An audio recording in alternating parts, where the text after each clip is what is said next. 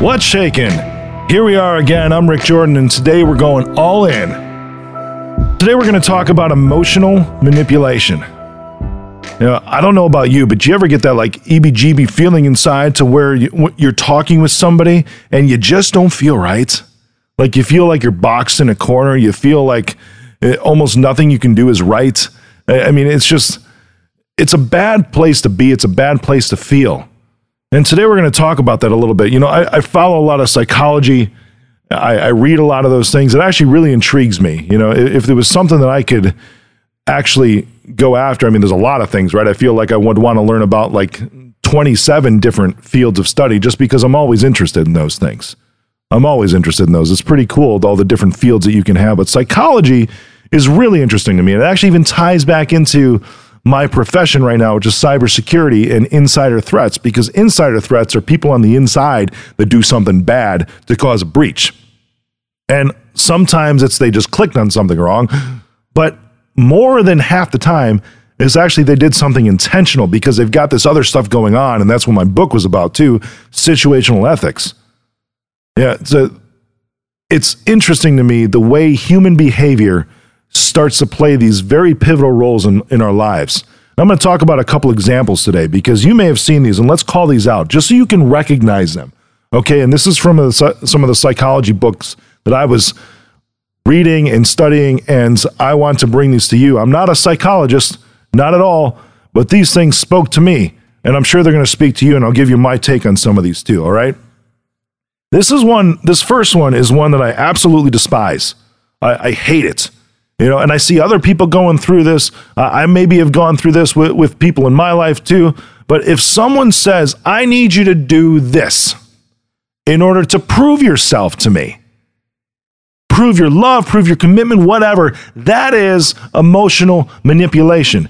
You shouldn't have to do anything. This isn't like dangling a carrot in front of somebody to be like, I'm going to stay with you if, or I'm going to give you this job if. They should be able to look at your track record, but even more so look at your character. Even more so just look at your commitments, because here's something that is just bang on, and you can look this up all over the place. Trust, this is how I feel. Trust is not earned. Trust is given. Trust is not earned. Trust is given. And then trust can be broken. Okay, but if you expect somebody before anything, like if you hire somebody new, if you go into a new relationship, if you start a new job and you're trusting your boss, you're trusting your new girlfriend, boyfriend, you're trusting your employee, whatever, that's given right away. It's not that they're earning it. You can see the capabilities of their skill set or find out new things about them if they're in a relationship with you, things that they're good at, things that they're not good at. But as far as trust goes, trust is given. That's the only way you're going to feel free as an individual who's giving that trust. But if you're on the other end, wouldn't you want that? Wouldn't you want somebody to just trust you if you're just starting a new relationship? Wouldn't you want somebody to just trust you if you just made a commitment? You haven't even had a chance to prove anything yet. But if they're expecting the best from you, I bet you the best is going to happen. If you expect the best from somebody, there's a greater chance that the best just might happen. So if somebody says, if you love me, you would, ... Or if you don't do this, don't look to me the next time you need help. That's emotional manipulation. Trying to make somebody do something or somebody making you do something to prove yourself, prove your love or your commitment. It's horrible, isn't it? Now you can identify one of these things. And that's my point today, is just you can identify these. These happen all the time, and it's not okay. All right, another thing is like guilting and shaming on some things. I hate throwing guilt on people. I don't do that. I hate people trying to throw guilt on me. Most of the time, people feel bad enough themselves, and most people recognize when they have that realization that they did something wrong, they already feel it themselves, and they're already holding themselves accountable. Here's an interesting topic, right? An interesting point is that guilt is not self-generated. Guilt is thrust upon you from somebody else. Guilt is never self-generated. It's thrust upon you from somebody else. It's like, I really thought you were a caring person. Guess not. Have you ever heard that one before? Or, you don't set boundaries with your own family. Or, you'll miss me when I'm gone. Emotional manipulation. This is guilt and shaming. You cannot generate guilt. You can generate remorse, right? And wish you had done something differently, but then you can move past that. But dwelling on that guilt, that's because somebody's trying to keep you down. That's not cool. That is not okay. Now you'll be able to identify that one too. All right. Another one is using your past or your insecurities against you. Somebody that you're going to want to be with in a relationship is somebody that will help you move beyond your past, to leave it there, to die. The past is done. You can't go back and change it. The only reason for somebody to bring it up again is of a weapon against you. That's it. Because if they truly want to move on, they should not be the ones that's keeping you there. Or what about your insecurities? They should be trying to help you grow through those, trying to overcome those. Yes, it could be frustrating for that person. I get it, especially when somebody is insecure about something, but usually that's a trigger, it's a trauma. It doesn't mean that insecurity is okay that you have. It means you need to do something about that and try to help yourself with some self-growth, get a coach, whatever. But that individual should support you in growing through that, not holding you to it, not keeping on bringing up the past, not keeping you in the past. Right? Some things that you might hear like, well, if you're going to act this way, you're never going to find a good wife. If you're going to act this way, you're never going to find a good husband. Oh, geez, you're cocky now. Look at you up on the pedestal. But remember when?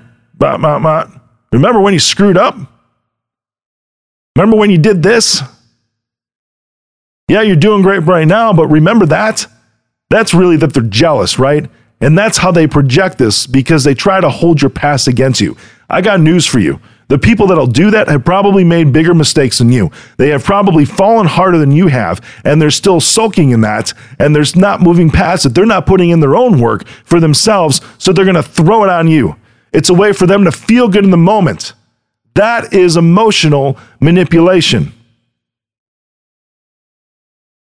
The last one that I'm going to tell you about today, for you to recognize this, is like icing. Or like being cold, a cold shoulder, or giving you the silent treatment.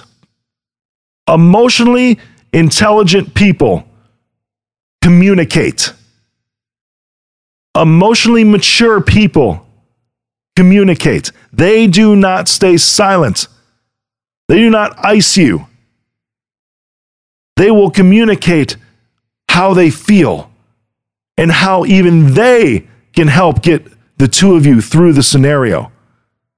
The silent treatment is just because they're being idiots. It's a way to emotionally manipulate you so that they can have you feel the guilt, so that you can sit in the crap. They're holding you in that moment rather than trying to help you both together move past it. It's horrible. It's manipulative. It's not okay. If you're with somebody that does this all the time, and I'm not talking about a cooling off period. I'm all for cooling off periods because sometimes things can get really, really heated. And if you need just a minute to be like, okay, if it's just hold on 2 minutes, I'm going to go get a drink. I'm going to go do something. We'll come back. We're just going to settle because both of us are in common ground. We both want to move forward in a positive direction. That's cool. That's all good.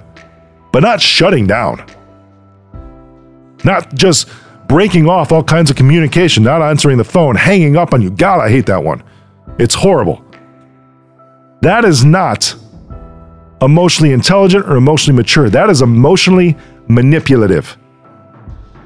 Now, I hope this helps you today to recognize these things and maybe something that you've been putting up with that you shouldn't be. It's time to change that.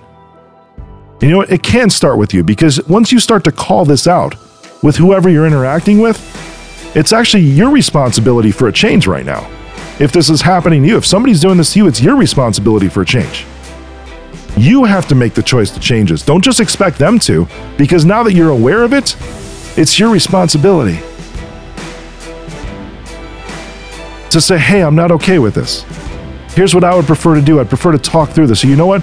I'm sorry, don't hold me in my past. It's done. I'm in the present right now. I'm living for the now. I've learned from things that I've done, and this is what I'm doing from here on out. So don't keep me back there. And for the love of God, communicate with me because I want to communicate with you. That's how you do this and break free of emotional manipulation. You might actually just have to change that person if those things don't work, and that's also okay. I love you. Go all in.